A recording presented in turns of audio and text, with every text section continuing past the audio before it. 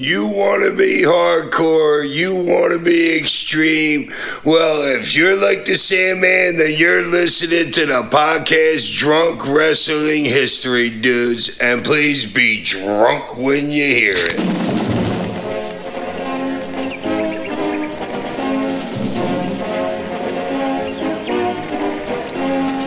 It's a drunk podcast.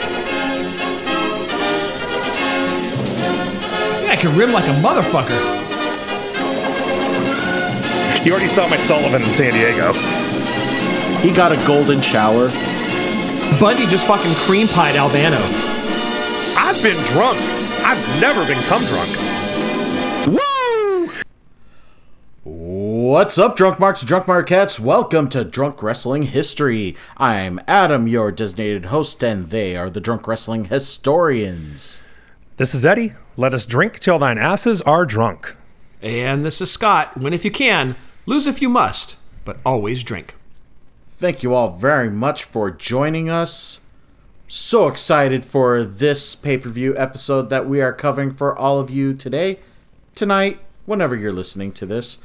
But regardless of when you're listening to this, you should also head over to whatamaneuver.net. Get those Drunk Wrestling History t-shirts, tank tops, hoodies, onesies for the Drunk Mark and Drunk Mark minis, especially if they come in mini 6-packs or 12-packs.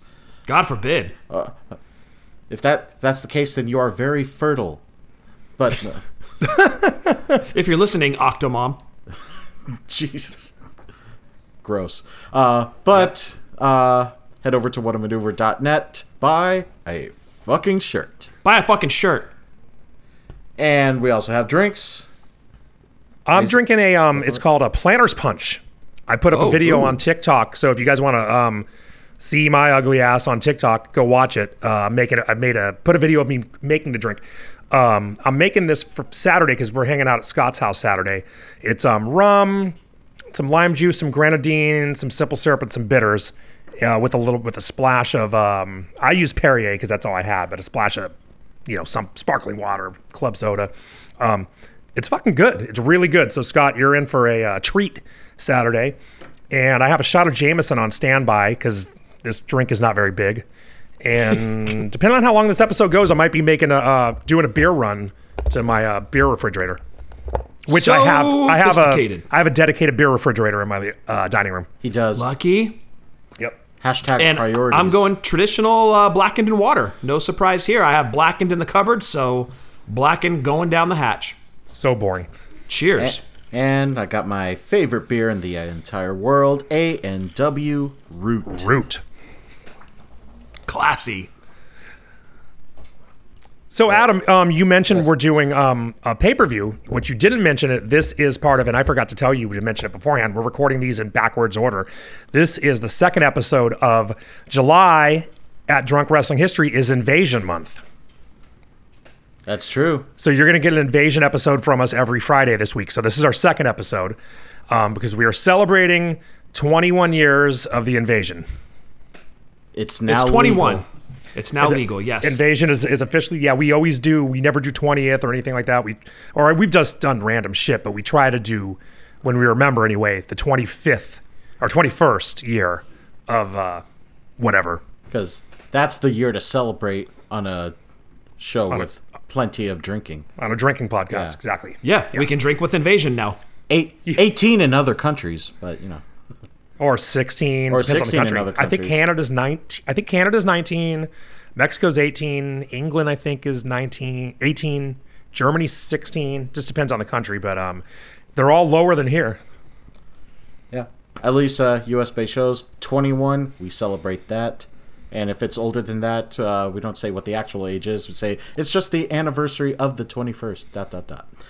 There you go. Anyways. We'll do a 16th anniversary of like a German. There aren't a lot of German wrestlers. We could do like a scat porn. I'm with that. We could watch the David Hasselhoff video where he was hammered eating a cheeseburger. Been there. Where he was trying. Times. Apparently, he was trying to wrestle himself, or wrestle some demons. I'm sorry, that was too far. But. No, that was a good joke. All right.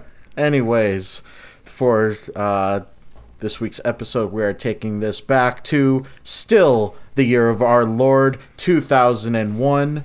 War has begun, and this is the pay-per-view that will set the tone. This is Invasion. Coming to you from the Gund Arena in Cleveland, Ohio. Which is like one of the places they do pay-per-views all the time to this day. It's like it seems like once a year Gund Arena gets a pay-per-view. Does seem like, yeah, like I shouldn't know the name of Gund Arena in Cleveland. You know what I mean? But I do. I know if someone says, where's the Gund Arena? I know exactly where it is because it seems like they're there all the fucking time. You know, it's one of those cities. Pittsburgh gets a lot. Obviously New York. But Philly, DC. Florida, yeah.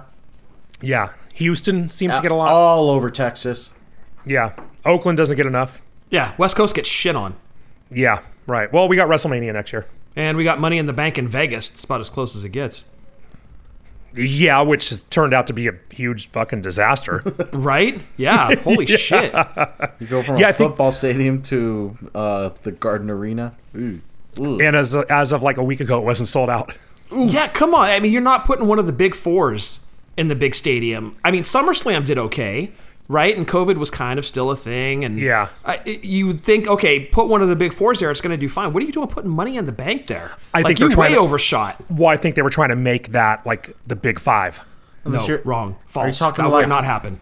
Must be talking about 50-foot ladders instead of 20. Yeah. We're doing it. Yeah. Holy shit. Or how do you learn to fall off a 50-foot ladder? Money in the Bank, you need to use a genie lift. But well, I'm glad you made that reference, Scott. Yeah, right? Yeah. It's coming. Yeah.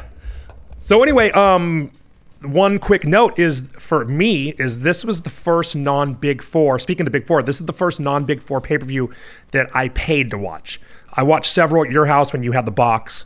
Or allegedly. Watched, allegedly, yeah. Or other various means that I would have to wait I would have to watch them. But this is the first one I actually paid to watch because I was very much like, fuck you. It used to be Saturday Night's Main Event on the off months for free, so why would I pay you to watch these stupid in your houses and shit? Right. So I was totally against that, and then that just opened up. I think I ended up ordering every pay-per-view through the whole Invasion because I just got caught up in the angle. It was kind of like a breaking the seal thing. Like once I ordered the first one, then it was like, well, fuck, here we go. Yeah, it's a slippery slope. Like now you've got to get all of them. Right, but I had to see this. Well, this realistic, and we'll get into this in later episodes because it is Invasion Month. This should have been the biggest angle of all time. Well, I think we got into this in an earlier episode.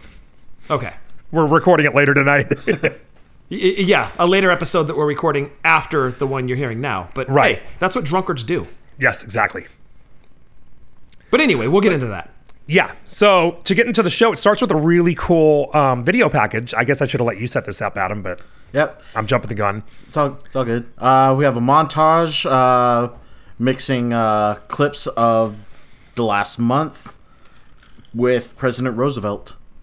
Yeah, and clips of World War II. They really set up that this was a war, and it had this cool music, and it's clips. Yeah, Roosevelt cutting promos and shots of like old reels of World War II footage. It was really cool, and it's like you watch this. I have not seen this pay-per-view in at least 15 years. I don't think I've watched this since the network came out. But back in the day, you'd record them when you get the pay-per-view. So I watched it a few times after, but I haven't seen this since then, so I don't remember much of it. Dude, this got me fired up for this fucking show. This was a great video package. 21 years later, again? Absolutely, yeah. Nice. Yeah. Nice. You're telling a good story when all these years later you can go back and watch it and you're like, fuck, dude, I can't wait to watch this pay-per-view. And you kind of know what's coming. You know what I mean? Yeah, you knew it was going to happen. I didn't remember. There was a lot of stuff I forgot about it, but I kind of remembered most of the general stuff. But yeah, it really got me fired up. So it was a great, really good video Just package. watching, it's like you yourself, you're ready to go to war. Totally, yeah. Like, I was about to go down to Atlanta and whip Ted Turner's ass. That motherfucker. Can I point out one thing that I didn't like about this whole thing? Go ahead. When you go to war, obviously you're rooting for your home country, right? So WWF bought WCW, so WWF is now home base or home territory. Right. WCW is the quote-unquote enemy, right? Those are the ones we're going to war with. I didn't like that all of WWF became the face. and all of WCW became the heel. Because I was rooting for guys like Booker T and Billy Kidman and to an extent DDP. And now I'm having to cheer against them because they're just positioned to be the role of the heel. And that did flip, and we'll get into that in one of the matches. But that was probably my least favorite part of this pay-per-view, is that you were kind of being set up or trained to boo WCW and root for WWF. And that was the one part that kind of I wasn't crazy about. Right. There and that you're right. That does come up in some of the matches, so we'll get to that. Yeah, for sure. Yeah. That's fair. Well, let's get into the first match, Adam. All right. JR and Michael Cole are your commentators. Really quick on Heat, before the show actually started, Chavo Guerrero got the first win over Scotty 2 Hotty. So before the show starts, Alliance is up 1-0. Oh, did that count toward the total? I think they referred to it because before the inaugural brawl, it was tied. Spoiler alert. Okay, so we'll use your scores because mine are fucked up then. So yeah. I did not count that in my final score. I didn't either, so mine's going to be off. So Adam's in charge of Adam has updating the accurate count. Yep. Yeah. I'm in charge of updating the score that already took place.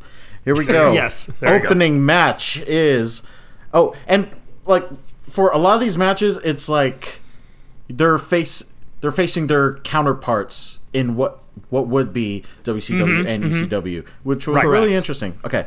Opening match is Lance Storm and Mike Awesome versus the 2001 King of the Ring, Edge and Christian. And we have that whole shtick of Christian always carrying Edge's trophy. Okay, what was that trophy? Because I don't remember that trophy. It looks like the Stanley Cup with the WWE logo. It was King of the Ring trophy, dude. Oh, it was the King of the Ring trophy. I would say more I forgot they ever had a trophy. I would say more like the Grey Cup. Okay, well, whatever. Whatever. I don't know. I mean, look, I'm a big hockey fan, but I don't know what all these different cups that you never see look like.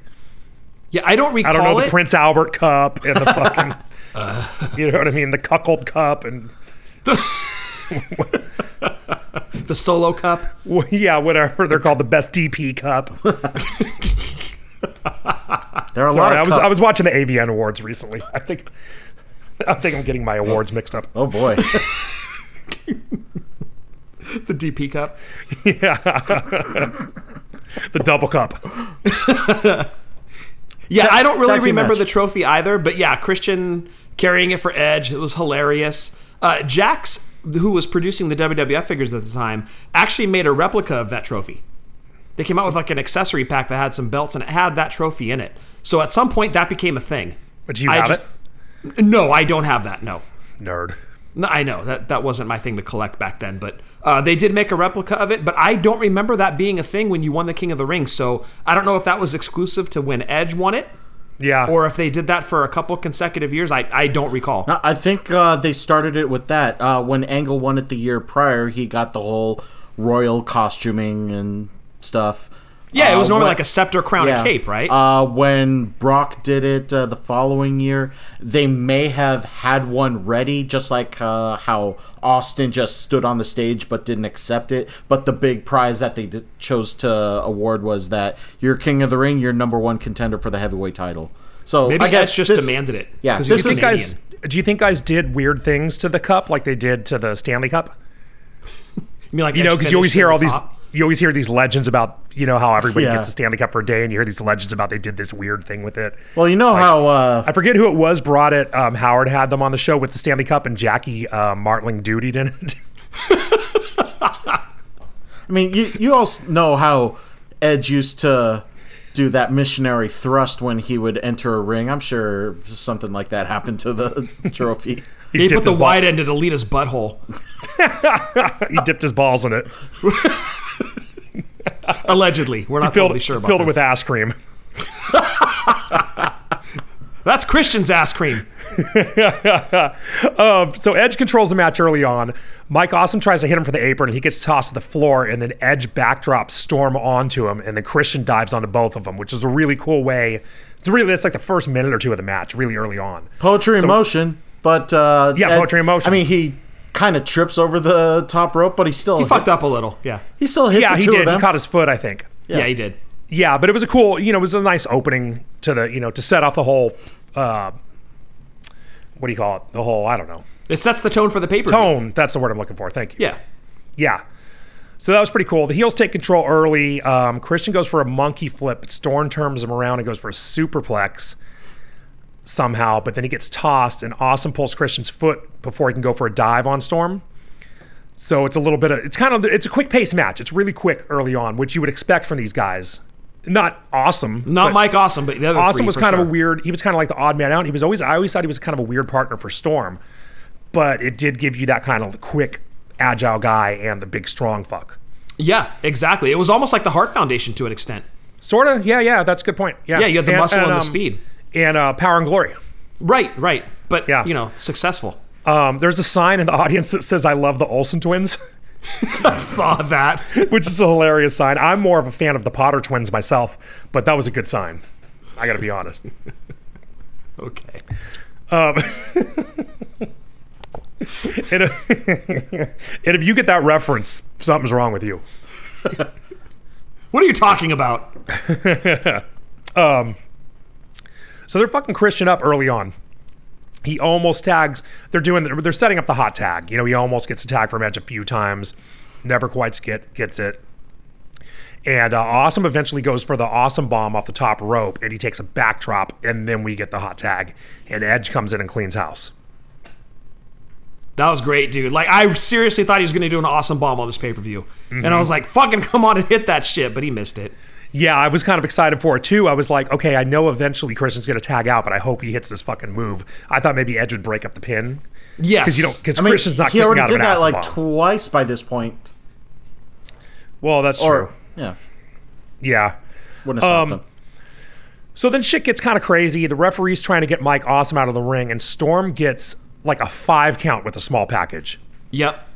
And then Christian rolls it over and gets a 2 count, and I thought that was kind of weird. It was sort of a weird spot because eventually to get to the end, Mike Awesome has Edge over his shoulder. He has him in like a FU position, right? Right. Fireman's carry or? Yeah, I guess a fireman's carry. I guess that is what it's called, huh?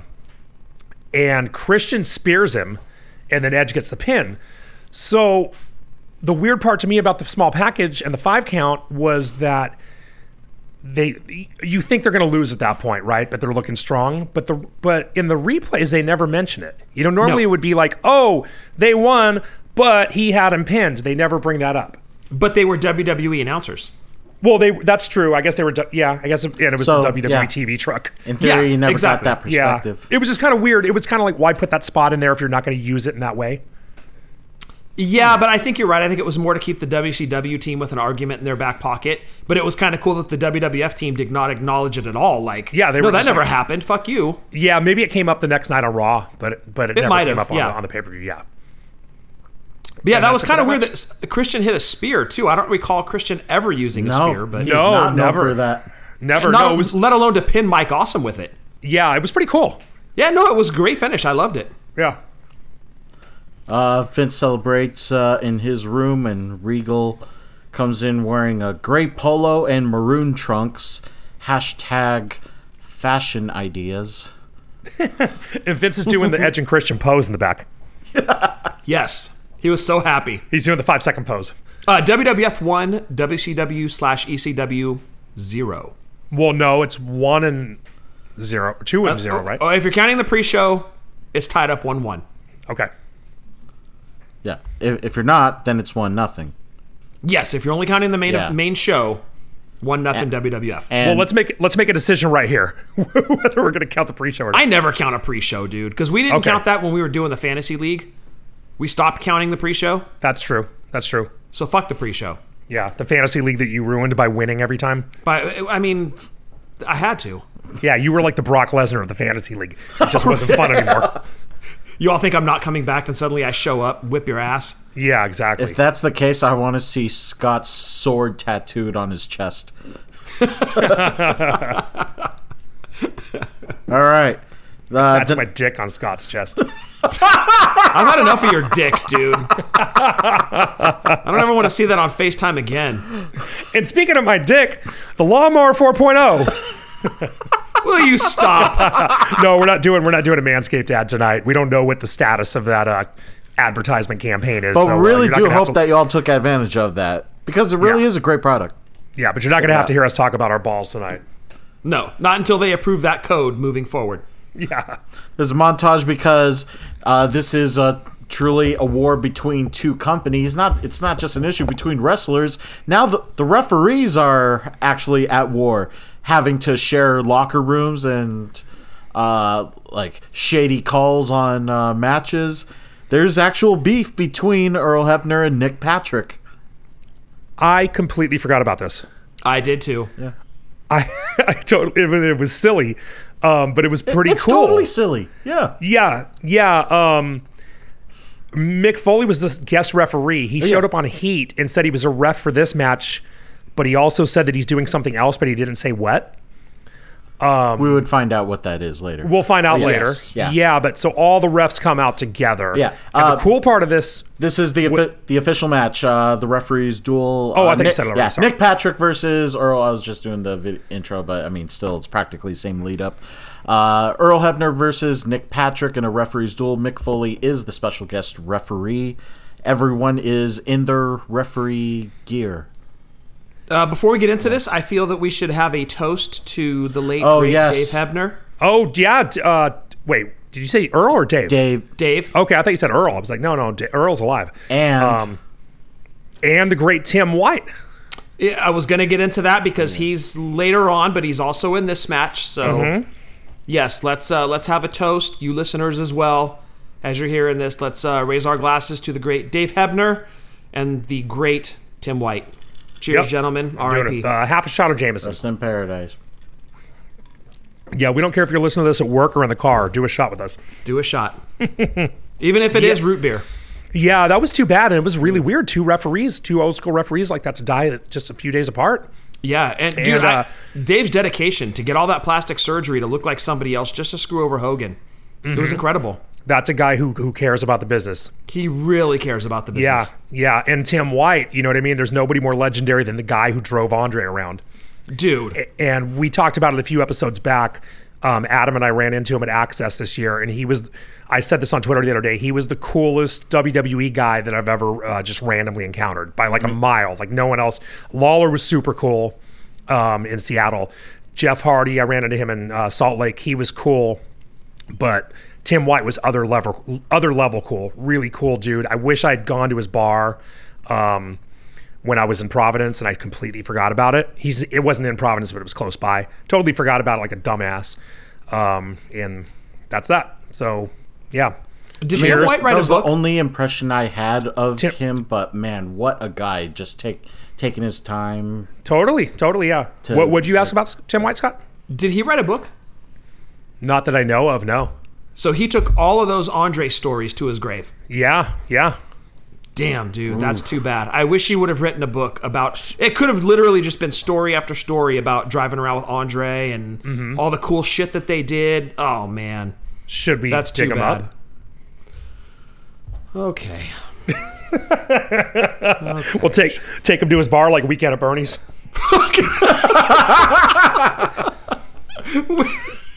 I was about to suggest something Pet Sematary, Literally. but that's better. All right. Fucking hell. So the funny part about this, when all the referees come out together, is Brian Hebner is there with WCW. Yes. And he has bleached hair because it's 2001. And almost like Michael Cole had bleached hair too. Michael Cole, yeah, and I had bleached hair in I think 98 or 99. Yeah. I almost did. I wanted to frost the tips so bad. I experimented with it in 2002. Yeah. Mine grew out and I had frosted tips, but I was Billy Idol for Halloween and I bleached it. And there's a whole, maybe one day I'll tell the story about that. There's a really good story about that. Ooh, but I'm not going to get into it. I'm not going to get into it now because you have to pick Peyton up eventually. So, all right, that'll be our Patreon episode. Well, it involves pee. Shocking. Yeah, I know. Right? Sober host chiming in. You've actually told that episode or told that story. Yeah. Oh, okay. Well, if you remember which episode it was, let us know, and I'll link to it on YouTube. I know you did. I'll find it and I'll let you know. Okay. Yeah. All right. JR's talking about how loyal Earl is, which is great because this is just a couple years before Earl gets fired for being disloyal. Yes. Right. He's like 3 or 4 years away from getting fired for like stealing fucking t-shirts and shit. Right. I didn't feel bad at all about stealing cable when Earl got fucking busted for that shit. I was like, well, I was doing with small potatoes. Come on. So this this match was pretty cool, actually. Earl backs Nick into the corner and he stomps a mud hole in him. And then he does the pull his feet spot where Nick holds onto the top rope and he gets lifted off the mat and drops onto his back. And then Earl does like a ground and pound and I'm like, whoa, like Earl's a fucking firecracker, Starting to man. get feisty here. And starting to get blown up too. Well, yeah, that's true. Yeah, right. His cardio is not he's more blown up than he was in the Steamboat Savage match at 3. Was still in better shape than Warrior at 6 though. That's true. Yeah. He does the 10 punches in the corner. For that one, like those 10 punches, I thought that was he landed those punches like how Nick Patrick taps the mat for a count. Like that full force and then so Nick turns it around. He drop kicks Earl out of the ring, like does the sliding drop kick. The ref's outside. Now it turns into like a lumberjack match. Yes. And Foley gets out and regulates on Foles. And the greatest thing ever, Foley tosses the refs. Yeah. Which had to be, I mean, somebody, I bet Patterson came up with that spot. You know, like, wouldn't it be funny if we tossed the refs this time? Yes. Yeah, it was great. The crowd went banana. Yeah, they did. Earl gets back they both get back in the ring. Earl just like smashes into Nick Patrick and pins him. Like a flying tackle sort of thing. Yeah, something like that. Yeah, like a pounce, like Monty Brown. Yes, like Monty Brown, right? Yeah. There wasn't much to the match, but shit, I just spilled that shot. Luckily, it was only about 2 minutes long. God damn it! You guys go ahead and wrap this up. I gotta go get a towel. Yeah, no, it served its purpose. Here we go, second match on the card. You're not expecting too much. It did its job. It was entertaining. And WWF got another win, technically. So if you're counting the pre-show, 2-1. If not, WWF 2, WCW/ECW 0. They're still winning. The crowd is still on fire. So they enjoyed the match. Yeah, they didn't shit on it. It was great having Foley as a part of it. I think it needed that dressing. But it did its job, for sure. Not as good as Taka versus Aguila, but you know, did its job. Orton and Rollins, but I think good point. Yes. I just would have figured that even though it's a referee's duel, I wouldn't be expecting them to be wearing wrestling gear, but maybe some jogging pants or sweatpants, or instead of the referee or just outfits. a shirt instead of being restrictive pants with a belt on it. Like it's okay. Wear a t-shirt and some breakaways. That's cool. No, these men are professionals, Adam. They were wearing their fucking gear to the ring. Wearing it with honor with the company's logo on their chest. There we go. Yes, sir. Yes, sir. All right. Backstage, Deborah and Tori Wilson are talking. They're not fighting. They're just talking. And Deborah. No, that was Sarah, dude. That was Sarah? That was Sarah. That's Undertaker's wife. Oh, dude, I thought that was some busted Daytona stripper. No, so here's where I talk about the benefits of upgrading. Dude. Like, why is Deborah talking to this ring rat hanging out? Right? Like, because you didn't catch that. She was like, oh, well, when Mark's out there later, I'm like, that's fucking Sarah. She's talking about Undertaker using his fucking real name. She's calling him a Mark. Wait, I heard... Never mind. Whatever.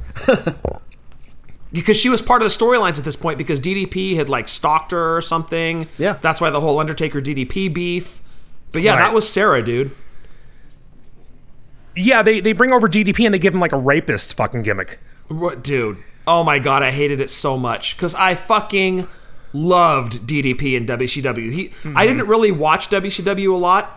But when I did watch, it was literally to watch DDP and a few others. Of course, Macho Man. But DDP was so fucking good, dude. And he was an older guy that got a late start. So I respected that. He busted his ass. He was like 35, dude. Well, when he got a start, you mean? I think when he actually started wrestling, yeah.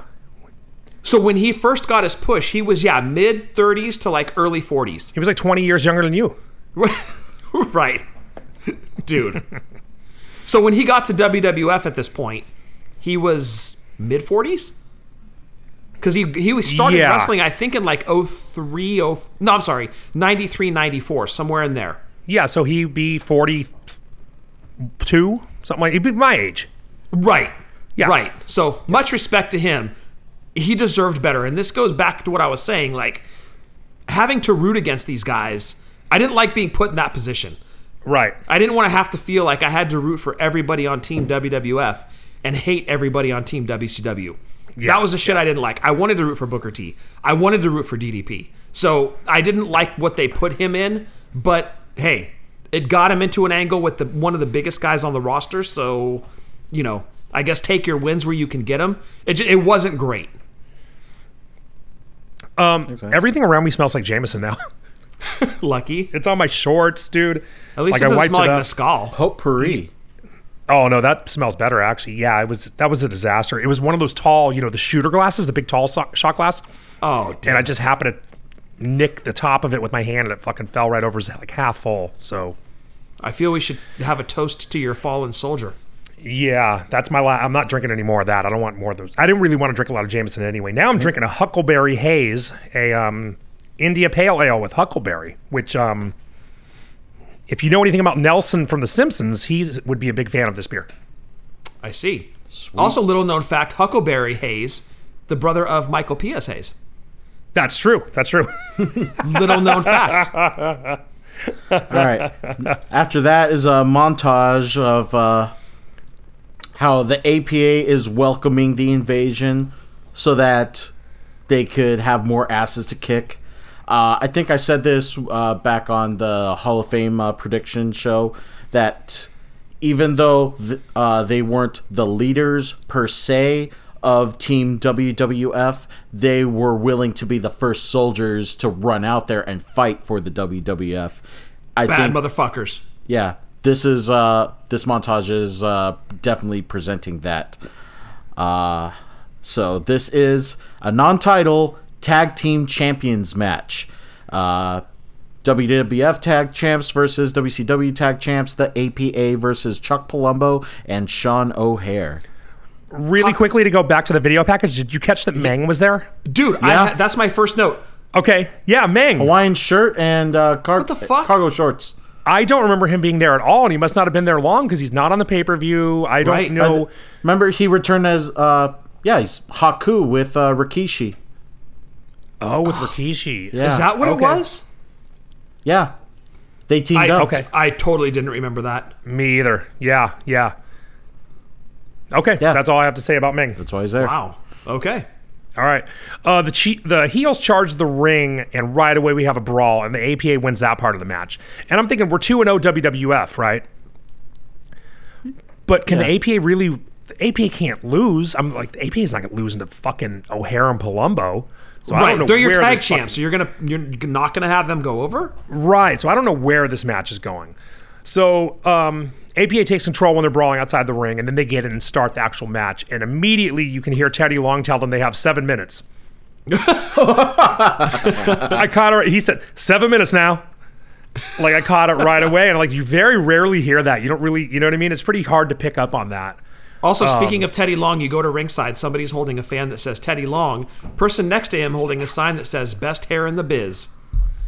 In fact, Teddy Long has no hair in this match. Yo, he used to have the best hair. He did. Yeah, he had that Jerry curled skullet. It was so good. I think the other side of that sign, it said fan club. So when you hold them together, in theory, it should say Teddy Long Fan Club, but the way they worded it, it's like Teddy Fan Long Club, if you know what I mean. Yeah. If you could picture that screaming woman and the cat meme, that's the concept. So what I'm gathering is you're talking about his dick, Adam. Nice. Yeah. There's not a whole lot to this match. The heels kind of control most of it. Bradshaw ends up getting the hot tag. He beats on Palumbo. and then he takes a kick from O'Hare, and then the match goes crazy, and it just kind of gets nuts, and Farouk ends up, Palumbo takes a fucking clothesline from hell. I think it was Palumbo. Bradshaw hits a clothesline from hell on Palumbo. Bradshaw hits a clothesline from hell on Palumbo, and the match ends right on time. Yeah. I actually timed it. It was like 7 minutes and 15 seconds or something. Because APA's professional, damn it.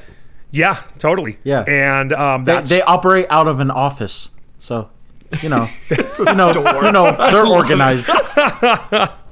But that's 3 wins in a row for WWF. And there's a sign in the front that says, "Mom, don't forget to tape Celine Dion the concert." Mom, if you're watching this wrestling pay-per-view, yeah, right. Please switch over to Celine Dion. Thanks. Well, like on the other TV, you know what I mean? They got 2 pay-per-views going on in the house. Go upstairs. You gotta love 2001, dude. Frosted Tips and fucking multiple pay-per-views. You had to put everyone in the crowd was a wise ass. Shit. Who knows? Maybe they had TiVo. I just found that combination ironic. JB or Bradshaw hitting the clothesline on Palumbo. Just a few years later, when JBL is on commentary and Palumbo changes to his motorcycle gimmick, JBL's like practically wetting himself every time he comes out. This guy's gonna be a champion. Oh my god, I'm telling you, he's gonna be a champion. Just watch. Oops. And that's ironic how? Because Bradshaw beat Palumbo in this match. Yet he's kissing his ass just a few years later. I think you might be doing an Alanis Morissette with the word ironic, but that is an interesting note. There we go. It works. It's also interesting that JBL thought that he was going to be champion, that Palumbo was going to be champion. He was better with blonde hair and teamed up with Billy Gunn, just for the record. That was the best run of his career, yeah. You loved it. I loved it.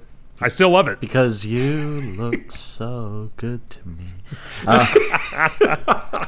We need to do an episode on Billy and Chuck, dude. Yeah. I'm down. That is a drink up for sure. Oh, we're saving that for next year because we already had an idea for next year around this time of year. And if anyone hearing this thinks about it, they might be able to figure out what we're talking about. Ponder. Think about it. Vince and Jericho are backstage. Vince has a boner because they got 3 wins in a row. And Shane Stephan... And he goes and uses it on a paralegal.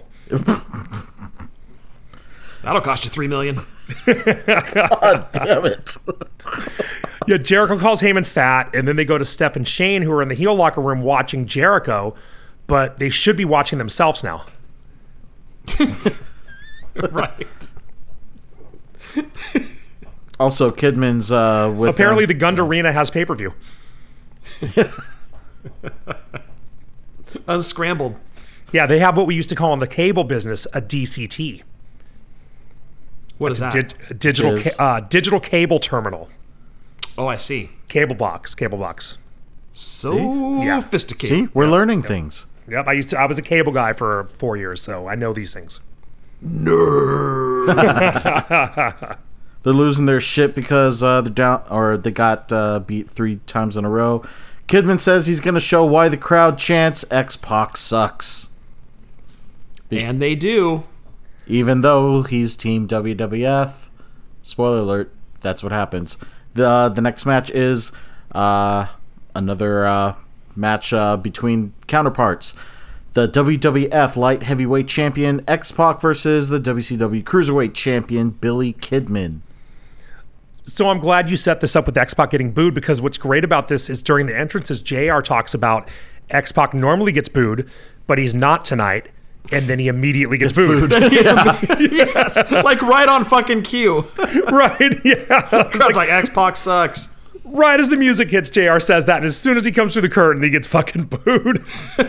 And this is the first time where the crowd hates the WWF guy. Right, there's a solid turn right here. I forgot how much they hated X-Pac. I think because I always liked X-Pac. Yeah. But you know remember, what I mean? So I guess remember, X Factor sucked. X Factor was fine. I mean, oh, you mean the team? The finisher? That was him and Albert, right? And Just Incredible. And Just Incredible, okay. Who by this point defected back, but still, just that faction. But they were decorated though. But he's getting booed before that. You know what I mean? Yeah. Yes. People just hated that fucking guy, and I never really got it. I mean, they hated him to the point that there's a term called X-Pac heat. Right, and X-Pac equals piss break. I've heard that one too. Yeah, that was Benoit for me.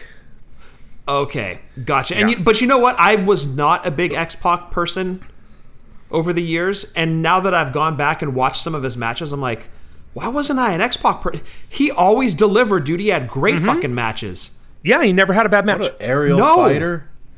Yeah. He was so fucking good in the ring, dude, and this match was no exception. So now I'm like, I'm kicking my own ass for not paying more attention to X-Pac back in the day. Shame on me. Yeah, exactly. Yeah. Super fast match like you expect. X-Pac gets a sleeper and slows things down. Then Kidman does one on X-Pac. X-Pac suplexes him and then he misses a senton. Nobody really ever, it's kind of a lot of like that. Like nobody ever really controls the match for very long. It's very cruiserweight. It's a match that would work. You know, the styles have changed now. It's a match that would work fine now. You know, it would fit right in with the super fast paced stuff that goes on now. Yeah, it was a good back and forth. Yeah.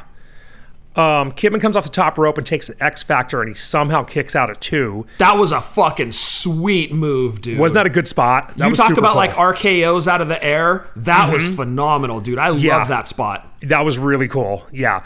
And then X-Pac goes for a Bronco Buster and gets a dick kick. And at this point, the crowd is completely on Kidman's side. To the 100%. That was the biggest pop of the night up to this point, I think. Yep. And what, the crowd chant or the hit to the nutsack? The hit to the nutsack. Oh, yeah, definitely. That was a vicious one, too. It was. Yeah, I mean, extension of the leg right to their testicles. And that's the kind of move, like, I don't know how you even do that. How do you learn to take a kick to the dick? Right. Can you do that again in an Oklahoma accent? How do you learn to take a kick to the dick? Well done. Thank you. I was on the spot. He hits shooting star press for the pin. So he takes the dick kick. Yeah, exactly.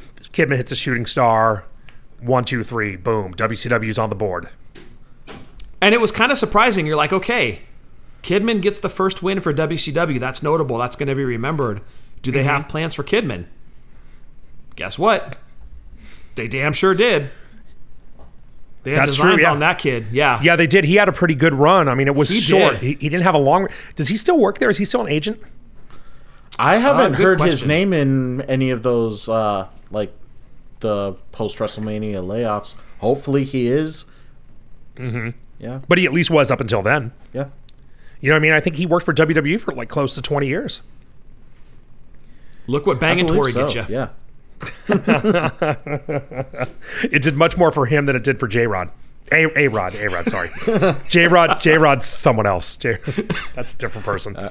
Like, even at the time, it did appear that, like, all WWF had the common goal of, we got to take out the Alliance, heels returning into faces, just everything pro-WWF. I guess maybe it was just the character that X-Pac was. You could possibly think that even though WWF is turning this way, he was still in it for himself, so maybe that's why the crowd was booing him. I think the crowd just fucking hated him. They just hated him. All right. Yeah. There was legit heat there. Like, they fucking loathed X-Pac. Yeah, they just did not like that fucking guy. No, anywhere. And they hadn't even seen the porn with China yet. You know what I mean? They didn't even have a reason. They didn't even have a reason to hate him yet. Oh man, much less the sequel. Yeah. All right. DDP shows up, celebrates with the owners. Blah blah blah. Tori and Stacy have seductive talk, and it was weird. Yeah, they're talking about how hot they are. Yeah. Like, Tori's talking about her tits, Stacy's talking about her ass. And I'm like, wow, this is fucking... This is 2001. These are entertainers right here. Yeah, I could barely finish to that. I did, but I barely did. You had to work hard at it. I really did, man. It took effort. Yeah, the Potter twins would have helped. Reference number 2. Okay. You know the rules for running gags. Next match is Raven versus William Regal. This feels like the first match match of opposites, not counterparts. Yeah, this is a weird match, right? Yeah, It really is, dude. To me, it didn't mesh. Sophisticated guy. Like, even though he's brutal, it's because he knows technique. Versus Raven, like, maybe dirty tactics, but more brutal and effective. I don't know. Right. Yeah, I thought it was a really odd matchup. It was a strange pairing for sure. Yeah, Regal's whipping Raven's ass to start, and he goes for 3 quick pins, which is very Regal. You know what I mean? Mm-hmm. Yes, very much so. He has such a cool, unique and he's style, also doing it like with the forearm to the face during the pinfall. To the face, yeah. You don't think about which that. Is also, how effective is that? I mean, even if you don't get the win, that's really going to piss you off if that keeps happening. Well, that's one of those things, too, where it's like maybe Regal knows he's not going to get the pin. That's why he goes for 3 of them, but it's going to hurt him, and it's going to make him waste energy kicking out. You know what I mean? Yes. That kind of thing. Like, he's wearing him down with those pins more than he's trying to go for an actual win. Well, and to Raven's credit, too, after those 3 consecutive pin attempts, he kind of sold it. Like, he looked tired trying to kick out of all 3 of those. He did, yeah. JR says Raven dresses like a bum, which recently Adam said Raven dresses like a schmuck, and apparently I don't know how to dress. At least back in 2001, you didn't. Apart from I never had the flannel tied around my waist, but apart from that, I still dress like fucking Raven. You look fine. You wear the Drunk Wrestling History T-shirt. That's true. Get one as at long as you have that on, whatamaneuver.com. you're excused. Once Raven takes over, he dominates the match. Regal keeps almost making comebacks, but getting cut off. But then he kind of makes a comeback. He starts doing the cool British shit, which is just kind of joint manipulation, and it's that style that he has. You know, a lot of those British guys what's the skinny fuck's name from England? Gallagher? Not Osprey. No. Walter? No, Walter. He's from Austria. No, the dude who was in the Osprey? I think he was in the no, not Osprey. Oh, Zack Sabre? Sabre, right. Sabre, a lot of counters and a lot of just manipulating your body. William Regal can put you where he wants you to be, that kind of thing. Yeah, right. I had that. There was he had that spin-a-rooney-like move to counter and reapply a new pinfall. I thought that was pretty cool. Yeah, right. Just ask Goldberg about getting manhandled by Steven Regal. There you go, yeah. Bitch. Am I right, Mr. Goldberg?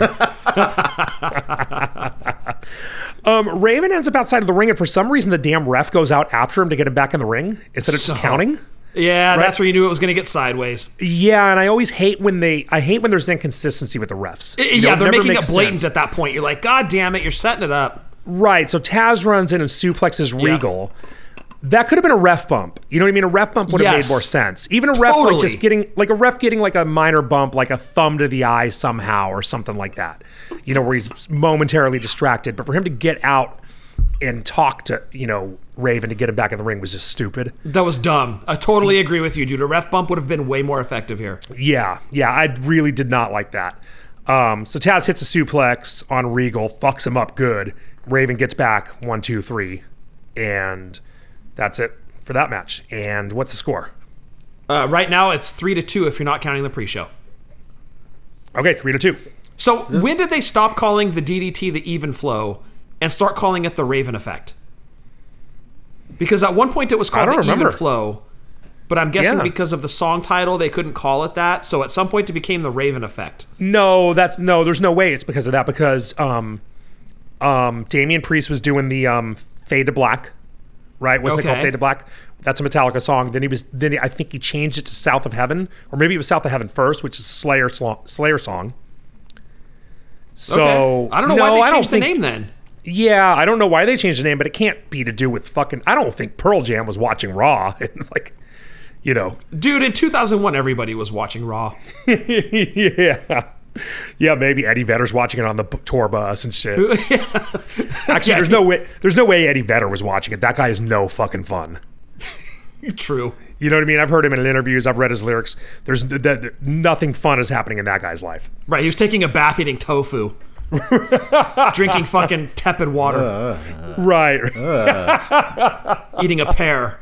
Right. Yeah. I mean, I like Pearl Jam, but come on.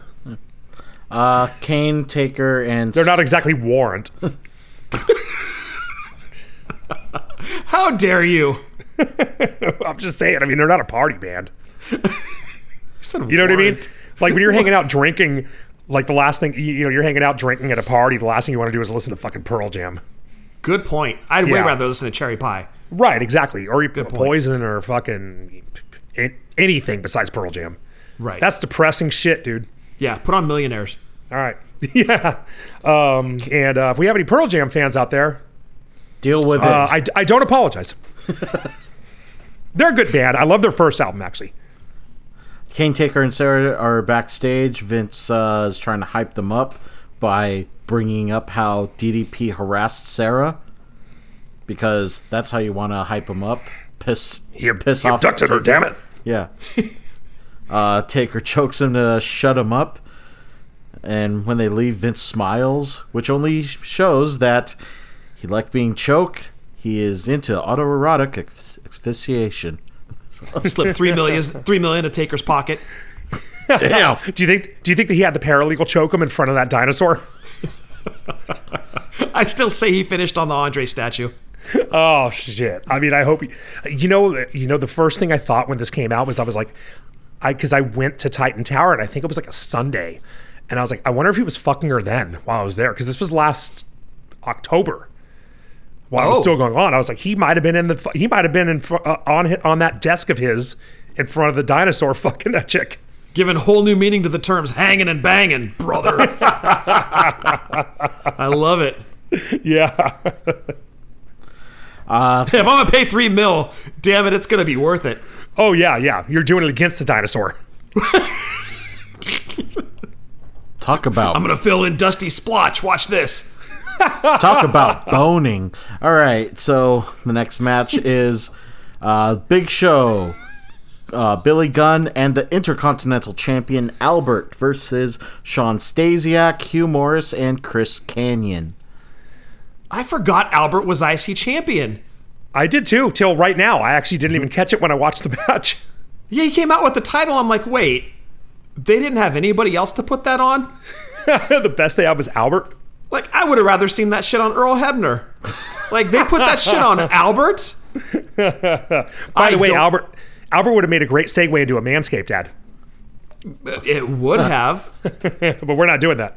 No, we're not. Wait till we get to Los Periquas. I totally forgot that too, yeah. And early on, I mean, he hadn't been there very long at that point. No, he hadn't. Yeah. He hadn't. Yeah. This is the first... Did you notice the team... Oh, go ahead, Adam. This is the first match officiated by WCW ref, Little Nate. Good point. Good catch. Yep. Did you notice the theme for Team WCW? Did you mean the music? Yes. Oh, it was Mr. Perfect's music. What the fuck was that? It was like a takeoff of Mr. Perfect's music. It wasn't exactly, but I'm wondering, did they use that theme in WCW for Shawn Stasiak? Because, he beat Mr. Perfect in WCW. I'm under the impression that WWE owns that music. Okay, so even like maybe they just dubbed a version of it.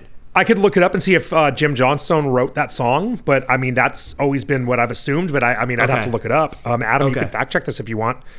See who wrote the song. Or was that his music when he was Meat in WWF? I mean, that's a weird song for a dude called Meat. Well, and no, it totally is, but if they're trying to draw comparisons... Yeah, Meat Sandwich would be a better song for a guy named Meat. Thank you. It totally would have been better. And that's dude, I've had like 5 ideas for outro songs already. I think I'm going with Meat Sandwich. Go with Meat Sandwich. It's fantastic. Yeah, I don't know. I was wondering if it was kind of a fuck you to Kurt Hennig. But he came back a couple years later. He did, yeah, but he didn't come back then. I don't know. I don't know what that was about. Yeah, that was weird. Yeah. So the match just starts out like, boom, they jumped I don't remember if they jumped the bell, but they all 6 of them start in the ring. And it was actually a pretty cool start. All 3 heels took a gorilla slam. Yeah, that was good. That was pretty cool. That was cool. Yeah, it was a bunch of big dudes in this match. You know what I mean? Big Show's huge. Albert's huge. And it looked great in the ring, too. That's the way to start the match, is you got the 3 giant guys holding the 3 smaller guys straight up in the air. It looked good. And even Billy Gunn's fucking huge. He's like 6'5" or something. Yeah. So we start with Kanyon and Ass. Starting Adam showing me, Ernest Gold seems to have written the Mr. Perfect song. So maybe so it could have been used in WCW. Maybe that's why. Yeah. Kanyon and Ass start the match out, and they go pretty quickly into that bridge where they bridge out of a pin. Yes. Which those are two big fucking dudes to do that. Like, that's the kind of thing like the Rockers used to do that, you know? And dude, how good is Kanyon? Kanyon was great. Kanyon's better really than underrated. Kanyon. He's super underrated. Yeah. Yeah, I know we've discussed Arn Anderson. We discussed him on the Starrcade 86 episode. Yeah. I would like to add Kanyon to that list as well. That's a Highly good one. underappreciated, underrated. Totally. What are they chanting with Stasiak gets in? Could you tell? Meat. Oh, meat. Okay, I couldn't tell. I don't know. I thought maybe they're chanting idiot because, as we discussed in the previous episode, he's a fucking idiot. And since we're recording the previous episode after this, I don't know if you know what I'm referring to. No, actually, Okay. I don't. I cool. know what you're referring. I'm 90% sure I know what you're He referring was a to. fucking idiot. But yes, very idiotic thing. Albert gets tagged in and the match goes crazy. I think Big Show ended up in the crowd, but it was kind of hard to see. You know, it was just like chaos. There was a part where, I think like Albert's in the ring. Big Show did something in the corner, and crowd went banana, but we didn't see what it was. Yeah, And there's right. no replay. Yeah, right. Great camera work, guys. Finish was a little goofy. Hugh Morris goes for his finish, but Stasiak comes from behind and hits an inverted DDT on Billy Gunn. And then Hugh Morris gets the pin where you're sort of like, are they setting up heat between Hugh Morris and Stasiak? Because that was kind of weird. Yeah, because Stasiak realistically should have gotten that pin. Yeah, right. Kind of weird the way they did it. You're right. Yeah, so Hugh Morris gets the pin, and then Big Show and Albert destroy the heels after. So the WCW guys get a lucky win, but then they get their asses kicked after. Yeah, get laid out, but we're tied now. Yeah. It was a better match. I thought my first note on it was like, this should be a fine mess. I thought the match was kind of going to suck, but it was pretty good, actually. It told a good story between like the big guys versus the smaller guys. There's also- and actually had the smaller guys come out on top. And the smaller guys weren't even small. Like, Stasiak was the smallest guy in that. Yeah, true. He matched up more with like Billy Gunn. Right. Yeah, but those guys were probably... Billy Gunn was probably 260, you know? Yeah. But I liked it. I thought it was a cool match. It was much better than I expected it to be. But also, just with Big Show and Albert being there, it dawned on me, wait a minute, WCW didn't have any, like, super heavyweights that came and joined them. So... Not right away, no. That's true. Yeah. Also, like, after Albert hit the Baldo bomb, Hugh Morris was right there. Like, you knew that the 3 count was going to be broken up. He's like 3 feet away from the pinfall. He literally jumps over Albert and Stasiak. I just thought, how do you miss? But he did. It was very humorous. Ah! Oh, dear. Good lord. God damn. All right. That's enough of this. That was a good one, I'll admit. Yeah, moving on. Shane's backstage with Booker T because they're BFFs. And then Regal finds Tajiri inspecting his pens. Weird. Yeah. Tajiri that's lurking as Yeah, usual. Tajiri was always lurking. Yeah. Oh, wait. Actually, pens would totally He should have gotten the rapist gimmick. Oh, that's right. But, That's a good call, dude. That's Made very more sense true. than DDP. Yeah. ugh. But it's just dawned on me. I kind of understand maybe... I think I know why he was looking at pens. And we'll get into that. The next match is Taz versus Tajiri. Someone is holding a sign that says, "Meet me at the nacho cart," either looking for someone to hook up or... Was that you? Was that you, Adam? It's possible. Because that was what I thought when I saw it. I was like, that was fucking Adam. Was there? He never told me he was there. Yeah. At the Gund Arena in Cleveland. I just wanted company while re-cheesing my nachos. Re-cheesing. Reach-ease. Cole talks about Taz drinking the Kool-Aid at the beginning of the match because Taz was a WWE guy who joined the Alliance. Oh, that's a terrible thought that was- reference. Well, that was a great reference because, I mean, obviously this is comparable to a mass suicide. Oh, Jesus. This is probably like JR saying, hey, Michael, you need to be more edgy with your commentary. All right, he drank the Kool-Aid. What the hell did you just say? Yeah, that Kool-Aid reference has always been bizarre to me. Like people say that, like, and I'm like, dude, do you know what that's a reference? Yeah, do you know what that's about? Do you know where? Do you know where that came from? Like, yeah, it was like children drinking Kool-Aid that killed them. Like, but it's become such a part of the lexicon. I think a lot of people have no idea what it is. You're right. I think you're right, dude. Yeah, and it was so long ago. It was 40-something years ago. Yeah, that's but true. It's still it's bizarre whenever you hear it. Tim White is our ref in this match. The great Tim White. The great Tim White. I'm having a sip of Tim White. I'm having a sip of Huckleberry beer for him. I will join you in a sip. Probably like for forever now on this point, I'm always gonna say Eddie's friend Tim White because I'm always gonna have a sip. Really did approach each other like, oh, these guys know each other. Oh, wait a second, I recognize him. That's Tim White. Yeah. They're tag team partners. Yeah. Tajiri starts out hot. Like he's on fire, but then Taz hits a suplex and stomps his head hella hard. Did that look like a stiff stomp to the head? It did. Or is Taz just that good? No, it did look stiff, dude, but these guys knew each other from ECW. I wonder if there was some lingering shit between them, maybe? Yeah, maybe. Yeah, and I wondered why Tajiri wasn't part of the alliance. Right. Was he the only... He might have been the only... Well, I guess Jericho had been in the alliance, That's true. I guess. Or been in ECW and WCW. Right. Tajiri's one of the very few. X-Pac, too, had also been in WCW. Oh. That's right. Yeah. Okay. Tajiri starts doing those strikes on Taz, and it looks like button mashing in Street Fighter. He's so fast. I love when he does that, dude. The fucking hit, the punches, and the kicks. It's like boom, boom, boom. Just fucks him up. But Taz takes him down, and Taz is such a fucking... He was so good. He was better as like a... How do you explain this? Psychology-wise, I think he was even better than he was as far as his moves go, because he just came off as such a fucking dick in the ring. Yeah, he had this great mean streak. He gets on top of Tajiri, cross-facing him, and he's just roughing him up, just fucking him up. Like, he's just like, I'm not really interested in pinning you right now or winning this match. I just want to hurt you badly. His facial expression sold it really well, too. Yeah, just an asshole. Like, he was really believable as just like a dick fucking guy. Yeah, like he didn't have the size going for him in the WWE or WWF. But what he had, you're right, and he was like that. Big time. Yeah. His moveset.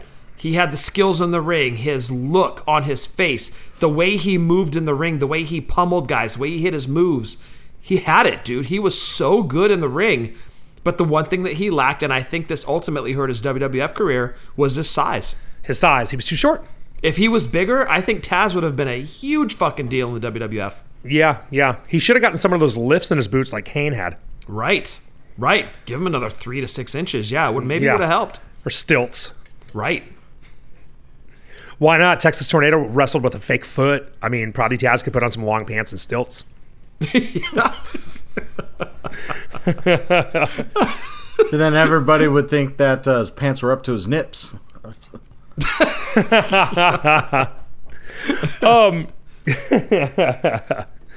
Tajiri goes for what was the thing where I my notes are not clear. Where Tajiri goes for like the thing where does he pull Taz up from the mat in the corner with Taz's hands on the ropes? No, not before the tarantula, where Taz hits an Alabama Slam. Okay. Do you know what I'm talking about? I think so. Before that? Okay. Well, whatever. He hit a really cool Alabama Slam, which is just a motherfucker move. Right. No, it's a badass move, dude. But then Tajiri turns it around with a tarantula, and they come out of it because it's 5 count. He goes for the kicks and he gets caught with the suplex. That suplex where Taz has your leg above his neck. You know what I mean? Yes, the T-bone Tazplex. T-bone Tazplex. Yeah, and then Taz ends up pushing the referee out of his way just because he's being a dick. Taz. He's being a heel. Yeah, and he gets the green mist in the face and gets pinned by Tajiri. Yeah, this match actually was ruled mostly by Taz. Mm-hmm. So Tajiri was really playing kind of the underdog here, and I thought this match was great. I loved it. It was a really good match. Tajiri got the win, but Taz came out of it looking better. He really did. And kind of like you said earlier about Kidman, like if they have plans for anyone, it's Taz, not Tajiri. Right. But you have the long-term storyline throughout the pay-per-view of who's winning, match per match. Right, exactly. So I think that's the only reason that Tajiri won is just to get, because at this point WWE's 5-5. It's 5-4 WWE. After this match, it's 4-3 WWF. Oh, 4-3. I'm ahead one. Yeah. So I think that's the only reason Tajiri won is just to keep the lead for WWE. Right. Yeah. Also, I think that's why he was looking at the pens. Wanted to see what ink he could get. Oh, there you go. He settled on green. Oh, so he's back there breaking Sharpies in his mouth? Yeah. I mean, how else are you going to throw your body around and do those awesome aerials where, like, you do bounce off the ropes off of your hands and then propel yourself to an elbow backwards? That makes was sense. so That makes badass. sense. Yeah. All right. You have to be a little nuts to do that. Hardy Boys are backstage. RVD appears out of nowhere with full stride, hits him in the back of the chair. I want to say that's probably the most heelish thing that RVD did during this invasion run. That was awesome. Matt had it Probably, coming. yeah. Like, what? Yeah, full wind up. Oh, bam! Oh, shit, he's here! And Yeah, and Jeff bounces. would have protected Matt, but I think he was digging through the road cases looking for Fireball. So he was distracted. Yeah. Damn, man. Yeah. Yeah, it was too bad. They cut to WWF New York. Bob Holly is signing autographs and rips some kids wearing a WCW shirt, rips it off and throws them out And I was hoping he was going to put that cunt through the table with an Alabama slam. with an Alabama slam, exactly. If you're going to take an assault charge, make it worth it, damn it. Yeah. Rip his shirt and then fucking put him through the table. The next match is the only championship match of the night. For the WWF Hardcore Championship, Rob Van Dam versus the champion Jeff Hardy. Crowd is split in this one. They really are. Because they're chanting RVD. And the crowd hated the Alliance, but RVD was so fucking cool Yeah. that they didn't hate him. Right. He tried so hard to be a heel. Mm-hmm. He had everything heel going for him. He attacked Matt Hardy before the match. He's a cocky prick. But the guy hits all of his moves. He's entertaining. He's high-flying. Of course the crowd's going to love this guy. Well, that's the thing with RVD. I don't know if he knew how to wrestle like a heel. But he tried. Did he? I mean, he was doing all the high-flying shit, which is the stuff that heel doesn't do. Right, but he was trying to pair that with being a heel. Unfortunately, I think you're right that high flyers just can't be heels. Right, but I mean, you could There had to become be not a high some fly. heels in When you turn 205. heel, drop some of the. You could drop some of the high flying, or even like tease a high flying move. You know what I mean? Like Brian Pillman did. Brian Pillman was a high flyer. He became a heel. He kind of grounded that shit a little bit. Right. Like he could do he does the split leg of moonsault, grab the ropes in the corner and tease that, and then turn around and kick the guy in the head. Right. See, Stuff there's like that, things he like- could have done, but maybe it's not in his skill set. I mean, that's in my skill set. Right, but maybe he just never thought through enough to okay, this is how I'm going to be a heel. And nobody was coaching him. Right, because remember, there was no performance center back in the day, so none of these guys went through that shit to learn the quote-unquote WWF style. Yeah. So they just kept doing what they were doing, and there was no way RVD was getting booed. Right. I mean, that would be the only way is to stop doing all that really cool stuff. Because how do you boo a guy like that? And like that might have been a thing where someone could have had a talk with him. Like Patterson could go talk to him. You know. Right. But whatever. Right. You know what though? It's cool because we ended up with a great fucking match because of it. I love this match. I did I too. think they really did steal the show. This is the Agreed, RVD. yes. Yeah, it did. Oh, I don't know because I love the main event. But this is the RVD that I love. This is the RVD I'm a fan of. We've talked a lot of shit about RVD on the ECW pay-per-views, especially Right. me. Yeah, especially his And- match against Sabu. It was garbage. Especially his match against Sabu that I skipped. Right. But this is why I liked RVD so much, because of matches like this, where he does his cool stuff, but he reins it in. He doesn't just do one. It's not big move after big move after big move. You know what I mean? He's always going to do like his make sure it's effective, land a few punches, wear the guy down so that you could position him in the right place for the next cool move. After you hit that, repeat the process. And at this point, he'd been in WWE for a while. For what, a year or so? About that, yeah. Yeah, about a year. So I think they kind of reined him in. I don't know. Maybe Jeff was leading the match. Probably not, because RVD was the veteran. But it was really good. It was the best of RVD without all the fucking nonsense. Right. I agree with you, dude. It was a great match. I loved it. Yeah. They end up outside. Jeff runs the barricade, and RVD jumps up to intercept him. I have no idea what kind of move they were going for, but they just smashed into each other and fell into the crowd. Yeah. And even in that, it was cool. Yeah. Yeah, it was a fuck up maybe, but it worked. It worked. Yeah, because, I mean, you would fuck that up. Right.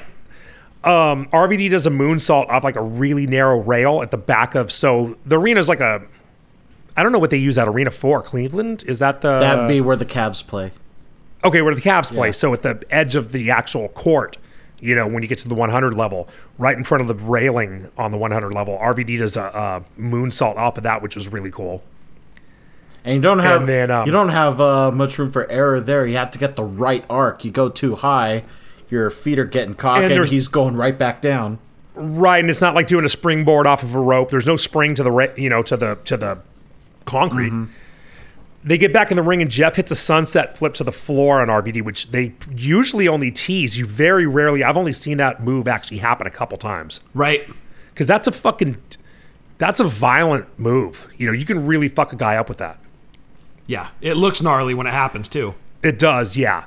And then Jeff finds a ladder. Michael Cole says it's 20 feet tall, which next to Jeff, that would make Jeff 10 feet tall. I had no idea Jeff Hardy was 10 feet tall. Jeffrey the Giant. No wonder he's always calling for ladder matches. All right. No. So he goes up the 20-foot ladder, and in the time it takes him to do that, RVD gets in the ring, and he pushes it over into the aisle. Jeff lands on his feet, and that's where the famous quote from JR comes. How do you learn to fall off a 20-foot ladder? Exactly. We've all heard it 100,000 fucking times, and I totally forgot it was from this. Yep, that's in this pay-per-view. Mm-hmm. I hella laughed when I heard it, too. I was like, oh my God, there's that line. Yeah, totally. So Jeff's up on the ramp, like kind of under the ladder. RVD comes up at him with a chair, and did Jeff potato him with the ladder? I think he did. Yeah. Like he pushed it, he like kind of like kicking out of a pin on the ladder. Yeah. Shoots it into RVD's face, and RVD looked like it hit him in the face, like for real. Yes, he did. Yeah. He got Jeff Hardy back though. With the kick into the pit. Yes, exactly.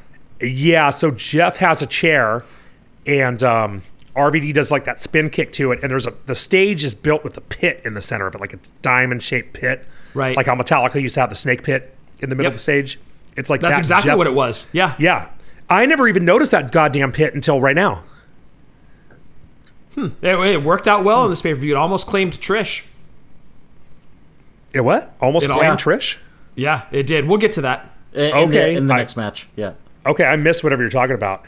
So Jeff falls into the pit in the middle of the stage, and I hadn't even noticed it was there, and I'm not sure they ever had that before.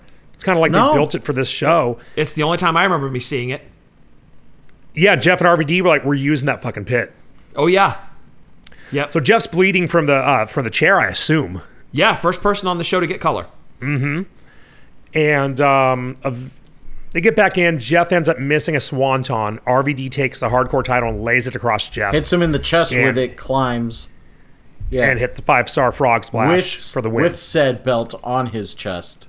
Mm-hmm. Yep. Yeah. And RVD gets the win. Yep. And RVD my favorite part of this match was there was no Bill Alfonso. Yeah. Oh, God, yes. That was a good call to not include him with RVD. Mm-hmm. Yeah. I want to say if Bill Alfonso showed up, WCW would have kicked his ass. Yeah. Totally. And we're 4-4. 4-4. Not including the heat match. Not including the heat match. Vince and Kurt are backstage. A little more hype up. And then there's a montage of Lita and Trish are rivals since Trish kissed Jeff. And then Stacey and Tori brag about how they're more beautiful and more athletic, and they're going to prove how more athletic they are in a bra and panties match. Yeah, and every chick wants to fuck the Hardys. Which is just like real life in 2001. Right. Glorified rats. Right. Yeah, exactly. Yeah, I'm looking at these 4 chicks and the Hardys. I'm like, this is actually kind of cool. I mean, there's one too many dicks in this orgy, but it's not bad. And yeah, that is our next match. This is the first ever tag team bra and panties match. Oh. Go ahead. Tori Wilson and Stacy Keibler versus Lita and Trish Stratus. Mick Foley is your referee. Really quick. Oh, sorry. No, sorry. What's that? Sorry. Nothing going on over here. Were you taking down your pants? Is that what that was? I'm not. I can neither confirm nor deny. I'm glad to see you're going the same direction I'm going with this match. I just want to point out, we are now 100 plus episodes in. This is our first bra and panties match. Yeah. On this goddamn podcast. I'm so happy we are where we are today with women's wrestling and not stuck in 2001 with this bullshit. Right, yeah. Or at least in this match, where 3/4 of the competitors are Hall of Famers. Wow. Wait, who's... You're right, and the ref. Wait, is it Tori or is it Stacy? Tori. Stacy's in. No, Tori's in. Tori's in, Stacy's out. Oh, Stacy's not in yet. Stacy's not in yet. Yeah. Okay. Yeah. Right, but it's actually 4/5 if you count Mick Foley. That's true. Good point. That's true. Yeah. Wow. I didn't even think about that. That's crazy. I don't have much to say about this match. So we're setting the bar high for our first bra and panties match. Well, the first thing I have to say about this match is go WCW. Right. So this is what Mick was teasing he was going to be part of later. And it's kind of funny that he's doing a bra and panties match because 21 years later, his daughter is doing solo bra and panties matches on OnlyFans. He must be so proud. JR said that they studied old Briscoes and Funk's bra and panties matches. Shit. And I kind of just wrote, honestly, my next note after that is, how do you even take notes on this match? Yeah. You know what I mean? It's not even a match. It's just not. They actually did Lita and Trish did some actual wrestling. You know, Lita did like a leg scissors, I think, and shit like that. This was the example of, okay, now there's a mix of fight your counterpart from the Alliance. This was like the Regal versus Raven match, fight your opposites. Lita and Trish have made very distinct strides to be women's wrestlers. Right. So, and Tori and Stacey have not. Right. Obviously. Right. Yeah. Not saying that Tori and Stacey, or Tori more than Stacey, Tori would work her ass off and become a wrestler. Just it wasn't part of the Invasion or this Invasion pay-per-view. Yeah. She was kind of a wrestler. Yeah. I mean, just to run through this really quickly, because it's not even a match. Trish has Tori in a sunset flip type pin, and she pulls her pants off, and the crowd goes banana. Dude, who was it, Michael Cole or... somebody was like, that's my favorite reversal of a pin ever. Oh, yeah, Michael Cole finished under the fucking desk. Oh, dude, at least twice. Right. Yeah, like I feel bad for the fucking crew that had to wreck that table out. Right. Well, actually, it got destroyed in the next match. So. Oh, yeah, right, yeah. So then I bet lifting it from the floor was an issue then. Guys, this thing stuck to the mat. Lita hits a moonsault on Stacey, takes her pants off, and that's the end of the match. The WWE chicks win. JR says if you want to be a winner, take Stacey's pants. And Foley did nothing. Like, you know what I mean? He was just there, and I seriously wondered, was this a rib on Mick Foley? You know what I mean? Did they do this just to fuck as a joke? Was this like some Vince fucking idea? Like, haha, throw Foley in there as the referee, damn it. Maybe. You know, it just seemed like throw the slob in there with these four beautiful women. Well, no, not the slob, but Mick Foley's like definitely not that guy. You know what I mean? Like, can you imagine Mick Foley in a strip club? You know, God. If there's one dude who's going to be kind of uncomfortable refereeing a match like this, it would be Mick Foley. Yeah, so I that's wonder true. if it was. Yeah, I wonder if it was a rib on Foley because there was no reason for it. You know what I mean? He didn't do anything. He was no part of the match. It could have been any referee. Even at the end of the match, yeah, there are lines. He could have taken his referee jacket off. Like, here, just take it. Go backstage. That's cool. Yeah. It's also weird the cock sock didn't make an appearance during this match. Oh, thank God. Can you imagine that getting rammed down Stacey's throat or something? Oh, the jokes that would fly. Tori and Stacey are stripped out. Foley's reaching out his pants. Oh.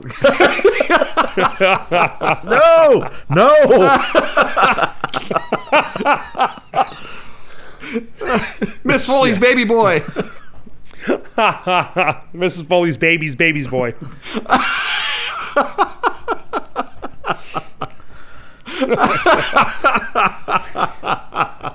Oh my God.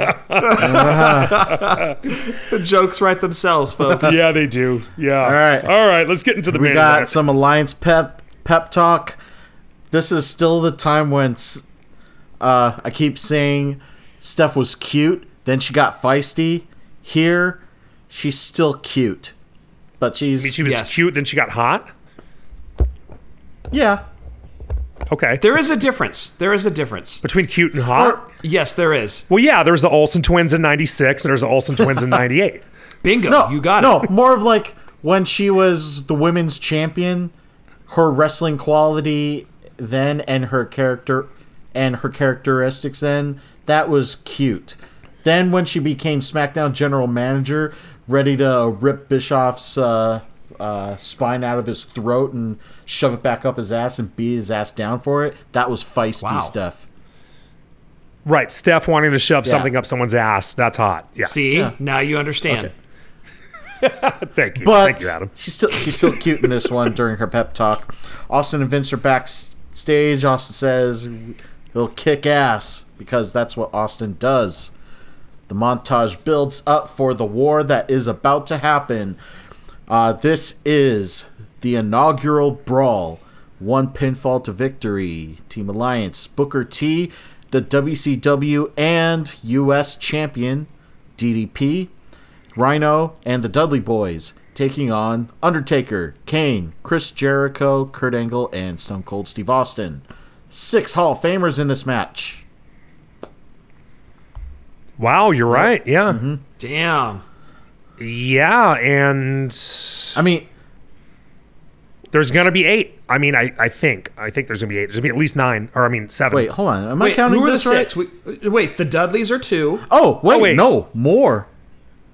Yeah, the Dudleys Hold are on. 2. Booker T, DDP, Dudleys, Undertaker, Kane, Angle, Austin. 8. My bad. So we're waiting on Jericho, Kane. Wait, No, Kane's in. Kane's Dude. in. Oh, Kane's in. We're waiting on Jericho and Rhino. Yeah. Yeah, And I would DDP say Rhino's the only one not making yeah, it in. Or DDP is in, right? DDP's in. in. Jericho, we're just waiting waiting on for the Jericho right and Rhino. spot. Rhino's gonna keep waiting. So Yeah. All right. How He's great a was thick this bitch fucking... with big legs. He does have big legs. How great was this video package, dude? Okay, so you were very specific, like watch the video package. Yeah, don't pee during it. No. I thought it was good. They really built up to that. Okay, we're getting the old Steve Austin back. Like they show him wrestling with his decision in the bar. Like he breaks a pool cue. He doesn't finish his beer. And the Blassie promo. Okay, I got you. Okay. Yes. No, it was fantastic. Undertaker, Like it goes. there's nothing wrong with going out there getting your ass kicked, but make sure that you go out there. I wanted It to complemented the opening video package. I wanted to run very through well. 10 walls just for that line alone. Yeah, I love this. I love this video package. I would put this right up there with the Austin Rock one at 17. WWF knows how to put these together to really get you fired up, and I thought it complemented the opening intro really well. Yeah. You were going to war, but then they put this cherry on top of that. Yeah. And you've got the guys speaking to it, and like you said specifically, Freddie Blassie getting up, like standing up. And Yeah. he was in poor health at the time, dude. Like, that was amazing. Well, he had taken a Bubba Bomb through a table recently. That's why he was in a wheelchair. Right. Yeah. My favorite thing about Freddie Blassie, I don't know if I ever mentioned this, is he forgot his second wife's name. It was that bad. In his second book, he mentioned her very briefly, and he's like, I don't remember her name anymore, but I got married a second time. He didn't bother to research it to put it in his book. Right, he's like, I don't remember what it was. Like, how fucking great is that? Like, that's I don't even want to look it up. that's a bad motherfucker. He's like, whatever. Fuck her. I don't know, some chick. Or he would have said broad because he was born in the 1800s. He would have said broad. You're absolutely right. Some broad. Some broad. He was I a love fashion Fred plate. fucking Blassie, dude. He's so good. Also, Mike Chioda and Charles Robinson are the refs. Charles Robinson outside and Chioda inside. Yeah, he's in the like Muhammad Ali role. Little Nate. Yeah, Little Nate. Yeah. He moved around a lot faster than Muhammad Ali did at this point. And then something interesting that Blassie moved around better than Muhammad Ali did at this point. That's true. God damn, this is harsh.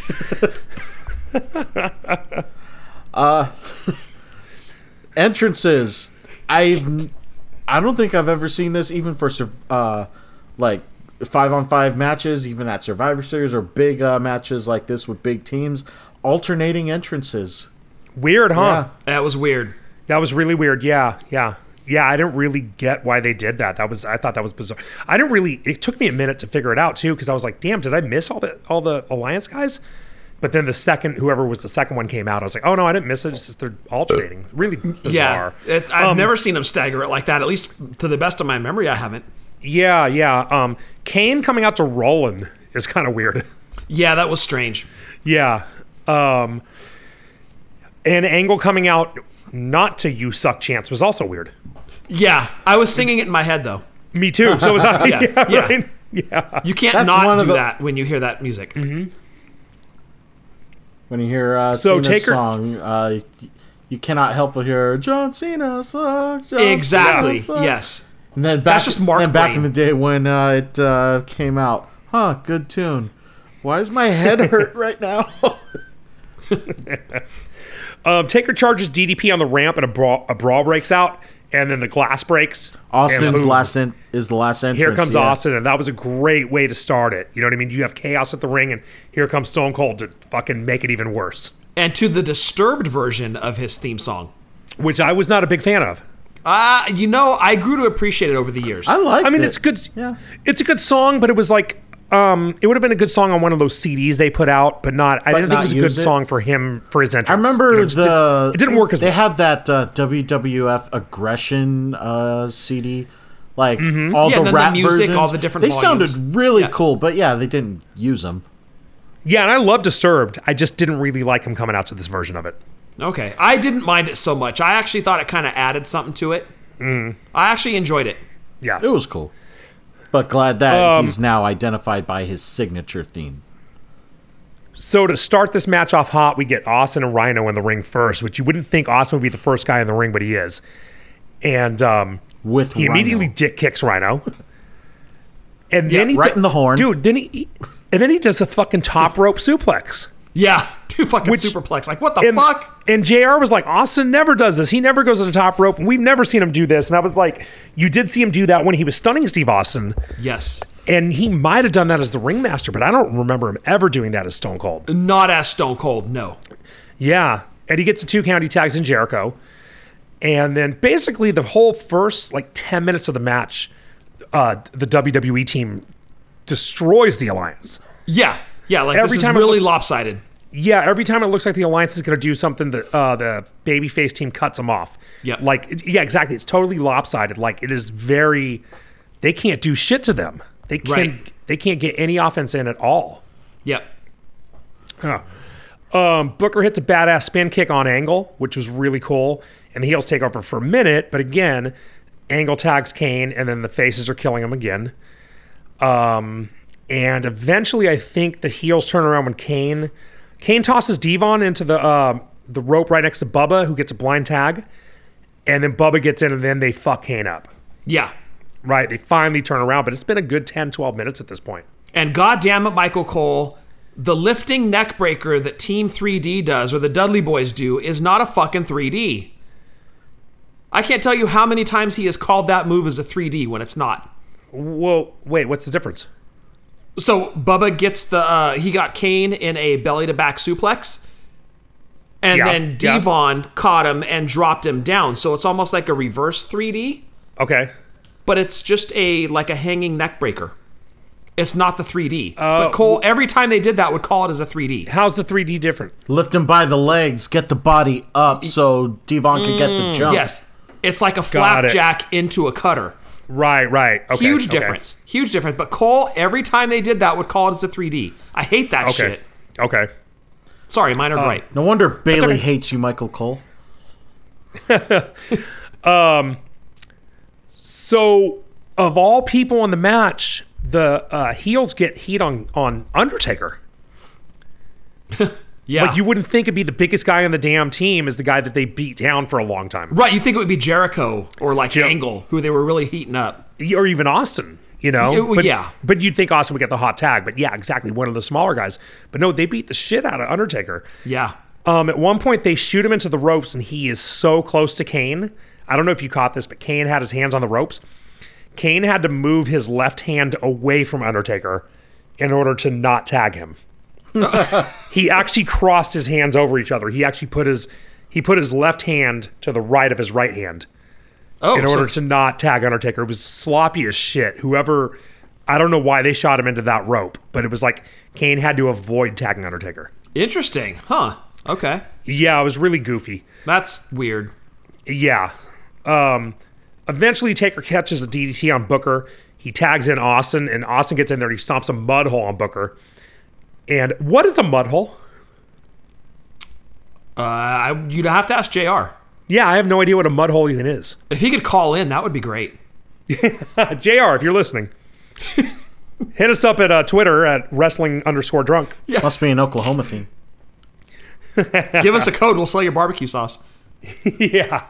So we're about 12 minutes in to this match. It's been non-stop action. There's been no holds. It's been quick pace, but it's not been crazy quick pace like AEW style.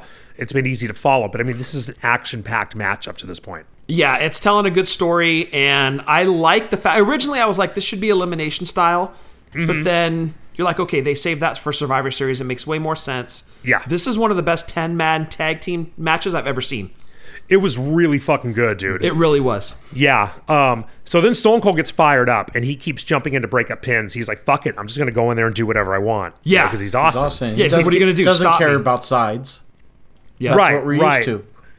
Yeah, and he goes in to break up a pin. Booker's pinning Angle. And when he backs away, did you catch where he fell over twice? He did, yeah. And he did that. You know, Austin was kind of known for that. He would lose his balance at times. Maybe because he drinks. I don't know. But, I mean, that's far from the first time I've seen Austin just sort of randomly lose his balance and fall over. Well, at least he didn't start barrel rolling like the Ultimate Warrior. Yeah, right. Nobody threw a fireball into their own face. Right. Speaking of fireballs, the Wizard Jericho is on a neutral turnbuckle firing Angle up, and Charles Robinson's outside. He yells at him. Did you see Austin grab Charles Robinson by the hair and drag him away from Jericho? Yes, that was so great, dude. It's one of those things that you don't catch if you're not paying attention. Right, the camera didn't focus on that. You sort of saw it in the background, but he grabbed his ass by the hair and dragged him away. Yes, that was awesome. Yeah. So finally, they're getting heat on Angle. Angle finally tags in. He tags Austin, but the referee doesn't see it. And he gets dragged to the corner, gets mobbed on. It's classic heel fucking tag team wrestling. You know, it's the Brain Busters with 3 extra guys. Right. And eventually the match just kind of goes bonkers, right? The breakdown. Wait, it breaks down. Yeah, it just breaks down. Yeah, DDP, it's a cutter on Angle. So remembering, and that's when it all starts to fall legal, apart. Angle's legal guy from here on in. Yeah. Taker gets in, he starts fucking everyone up, and he ends up chasing DDT out of the arena. Little Nate also took a last ride from Taker. That's right, because he was trying to stop Taker, right? Because Taker was not supposed to be in the ring. Right. Yeah. So he takes a last ride, and then fucking Kyoto rolls him out. To further the referee story. Yeah. Yeah. The match is totally broken down. People are outside the ring. Austin's knee is fucked up, and you've got the EMTs are out there. Yep. The Dudleys are double teaming Kane, and Devon takes a chokeslam through the table. Yep. And then Kane takes a monitor shot, but he takes a suplex through the other table. Right. Then Jericho puts Rhino through a table. There's a folding table, you know, a regular a wrestling table, if you will, up against the barricade. Jericho jumps off the apron at Rhino and puts him through the table. Yep. And we're now at 25 minutes and the match is finally slowed down. Yeah. This thing's been fucking house of fire, dude. It really has. Say, You're talking about treat this like a marathon. Don't sprint. But if you have 10 guys ready to do alternate, tag in, and sprint for that long, sure. Right. Go for it. And And you got 10 guys who are at the top of their game. You know, I wouldn't say necessarily that they're all in their prime. I don't think Jericho is quite yet, but like Austin is, Taker they're just in shape to do this, to execute to do this, exactly. And to have a good match. You know what I mean? 10 guys who know what the fuck they're doing out there. Then you get Angle's inside. He gets double teamed by Booker and Bubba. He hits an angle slam and goes for an ankle lock on Booker. And then he gets kicked into the referee, and then we get a double down. Yeah, ref bump. Then Vince Angle's up. Vince tosses the belt to him. So because Vince is out there the whole time, so is Shane. We should have mentioned that. Yeah, and Steph and all the owners are out there just like shouting instructions and cheering him on. Mm-hmm. So Vince tosses the belt to Angle. Shane intercepts it, and he hits Angle. Mm-hmm. Vince gets in. Shane fucking clobbers his ass. Then he gets in, or then Angle takes out Shane after that does he hit him with the ankle slam? Or hits ankle slam on Booker? Yes, ankle slam on Booker. No straps to count. Yeah, the straps come down and he does the ankle lock, but there's no ref to count. And then here comes Austin. He tosses Kyoto in the ring, and you're like, cool. He's found the belt, getting him ready. Because Booker's tapping. Needs to Booker's so he's tapping. Rolling the ref in the ring. Austin's get him in there. Out. Get him aware. Austin taps Kyoto in the ring. He kicks Angle on the head. The turn happens. Hits him with the stunner. Tosses Booker onto him, and he forces Kyoto. Kyoto doesn't want to count. He forces Kyoto to count 1, 2, 3. I totally forgot about that ending, and I marked out fucking hard. You could almost hear a collective gasp from the crowd when it happened too. Like, this motherfucker turned on us again. Exactly. That was the thing, because he turned heel at 17. That had only been a few months before this. That would have been March. This is July. Yep. And the fans still loved him. You know what I mean? Like, yeah. He was the kind of guy, like, you didn't want to boo him, so the fans still loved him. And then they were like, fuck it, turn him heel again. Turn him, you know what I mean? Yeah. Like, he just officially became, like, Vince wants him to become face at the Raw prior. He is a face come SmackDown. Fuck, roller coaster of emotions at the end of this match. Totally, yeah. And JR is doing some of his best commentary ever. Yeah, he is so fucking pissed off. Also, during the pin count, Austin's physically counting, and like before the 3 counts, like, wind up, fuck yeah. Yeah, through this whole time, Vince is down and he gets beer poured on him after the match. Mm-hmm. Yep. Yeah, and it's Austin saying, fuck you. End the show. Yeah, Austin had just joined Vince and he's like, fuck you, Vince. Yep. Yeah. Yep. It's such a great ending, but it really mirrored 17 to an extent. It did, but I think that's part of what was brilliant about it. It really did. The characters and the stakes. I mean, you could see it like, he's turning heel, joining the enemy, but now it's evolved a little bit. Yeah. And it worked way better this time around. And look, this was a great 10-man tag team match. Uh-huh. I loved it. I thought it was fantastic, but I'm just going to throw this out there. If you wanted to make this pay-per-view better, you take out the Earl Hebner versus Nick Patrick match. Okay. You insert Vince McMahon versus Eric Bischoff. You take the Dudleys and Rhinos off of Team Alliance, and you put in Hall, Nash, and Hogan. Okay. This becomes probably the biggest pay-per-view WWE has ever done. You're probably right. Yeah. And we got into that in the last episode about who they could have brought in the Invasion instead. Yes, but this pay-per-view specifically, it was fantastic. I loved it, but you can't help but look back and go, fuck, if they had only had access to like 4 more names. Yeah. This could have been so much better. But it could have been even better, yeah. Yeah, absolutely. But what we were given, fantastic pay-per-view. If you've never seen it, go watch it. Yeah. Yeah. It definitely still worked, Adam. You're 100% right. It still worked. It was great. Putting the ECW guys in was awesome. It put some shine on ECW. I loved that. Awesome. Also, in theory, like, this pay-per-view is supposed to tell a story. By this point, I'm 1 year into wrestling, and I'm fucking emotionally engaged in this. So totally. It worked. Yeah. Like, The whole bar rescue John Taffer science thing. You know how hard it is to get a customer to come to your restaurant? That's hard. You want to get that same customer to come back to your restaurant? That's harder. You want that customer to come back and be a regular? Really fucking insane hard. I have, they have been able to hook me in, and I'm a committed customer now.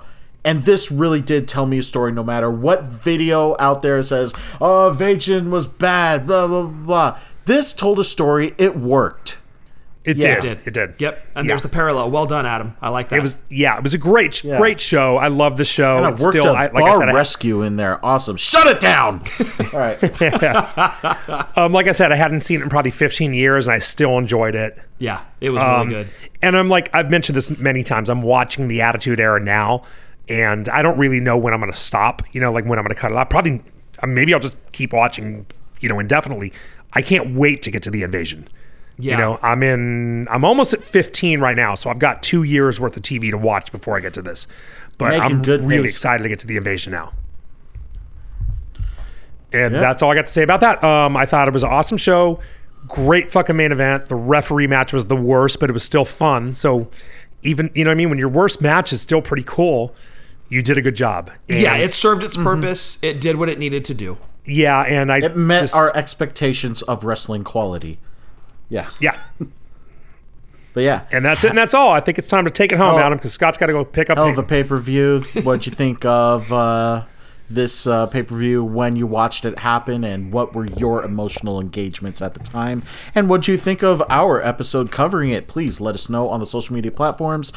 Twitter, Instagram, and TikTok, wrestling_drunk. Please tell your family, friends, heels, and faces to like, share, subscribe. We would love to entertain all of you, no matter where you are, and would love to keep this drunk wrestling adventure going. On behalf of Eddie and Scott, I'm Adam, reminding all of you to please stay safe, enjoy your buzz, watch wrestling responsibly, drink like nobody's watching, and we will see you all next time for another episode as part of Invasion Month. 1, 2, 3. Damn it, Austin! Dive. X-Pac doesn't suck. He receives. Oh. Sideways! Sideways! Sideways!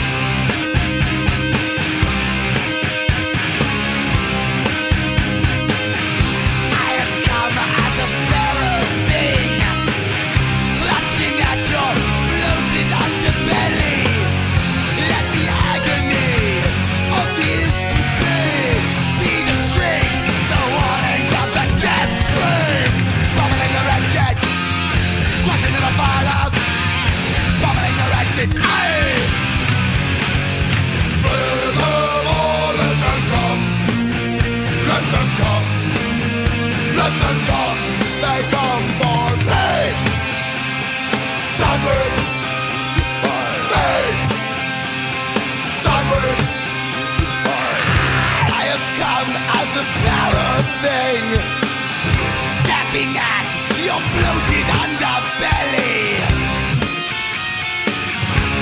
To crucify. To crucify. To crucify. Shrieks of the crucified. Let their agony, let their estimate be the shrieks, the warnings of the dead screams. Bubbling the wretched, crushing the bottom, bubbling the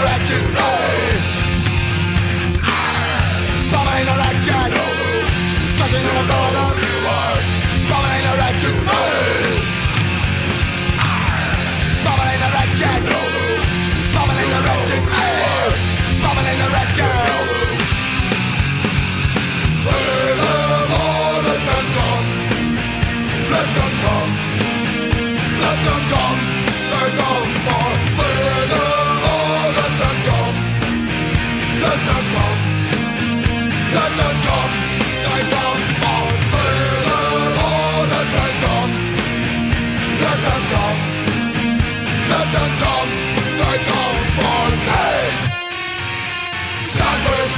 Crucify. Right. Sandwich. Crucify. Right. Sandwich. Crucify. Right. Sandwich. Make. Sandwich.